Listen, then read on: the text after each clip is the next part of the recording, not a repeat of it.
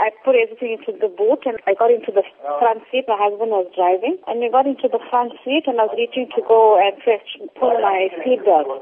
So as I reached for my seatbelt, I turned and I looked out the window and I saw this guy approaching. But so he came towards me and he opened my door. And without thinking, he already came in halfway into the door and he was reaching towards the steering wheel. And I thought it was somebody that my husband knew and he was coming to greet my husband. After a while, he held my hand and he's asking me what is all this because I had jewelry on.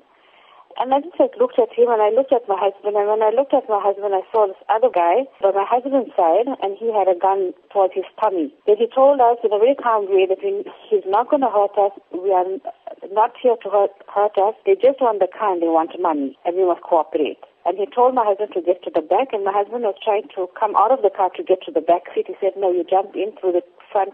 We had our heads down. We went to the back and two guys jumped in the back seat with us. And we were squashed and we had to be really, really low. The driver got in and he sped off. And it was just after about 12:30. And we drove through, I'm assuming it was a heavy brickfield road. We felt like we didn't stop anywhere, any robots or anything. He was really, really, really, really fast. And I just prayed all the way. I prayed and I prayed and I prayed. And they kept on telling us, they're not here to hurt us. They told me I started crying. They told me that there's no need for me to cry. They're not going to hurt me. They only want the car because they are unemployed. Their mother is sitting at home. There's no food. There's no money. The guy opened my cubby. Mm-hmm. I keep a bubblegum and sweets like that, and he gave me a bubblegum. Can you believe the audacity of him? I had my bag in the front seat, and I had my file where I do some charity work. And I told him, you know what, the only thing I need is my bag and my file because I do a lot of charity work, and everything that I need is in there. So they rummaged through my bag.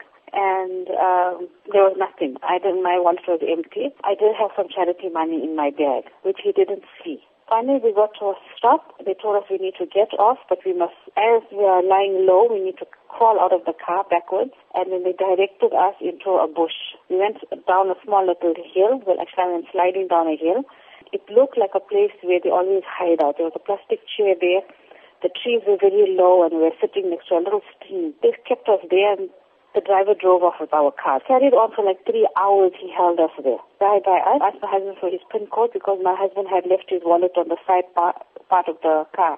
We complied. He said, if we don't, then we lie, there's going to be serious problems. During this 3-hour ordeal, were you and your husband harmed in any way?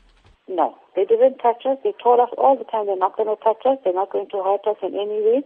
They only need cars and they only need money. At which point then were you released? So we gave them the bank account. So he said, you've got to let us go. We must walk through the bush. There's a roadway. We must take a taxi and we must go home. The chick, he gives us $50 to take a taxi home. How are you feeling right now? I think I'm going very numb. I'm trying not to think about it. Although the situation was so calm, you think about your children, your family, your loved ones. The worst thought comes through to your mind. It was either my husband was going to be the widow, I'm going to be the widow. We both going to leave our children. What's going to become of them? Like Sunday night, my husband and I refused to close our eyes. We refused because the minute we closed our eyes, thoughts were coming to our mind.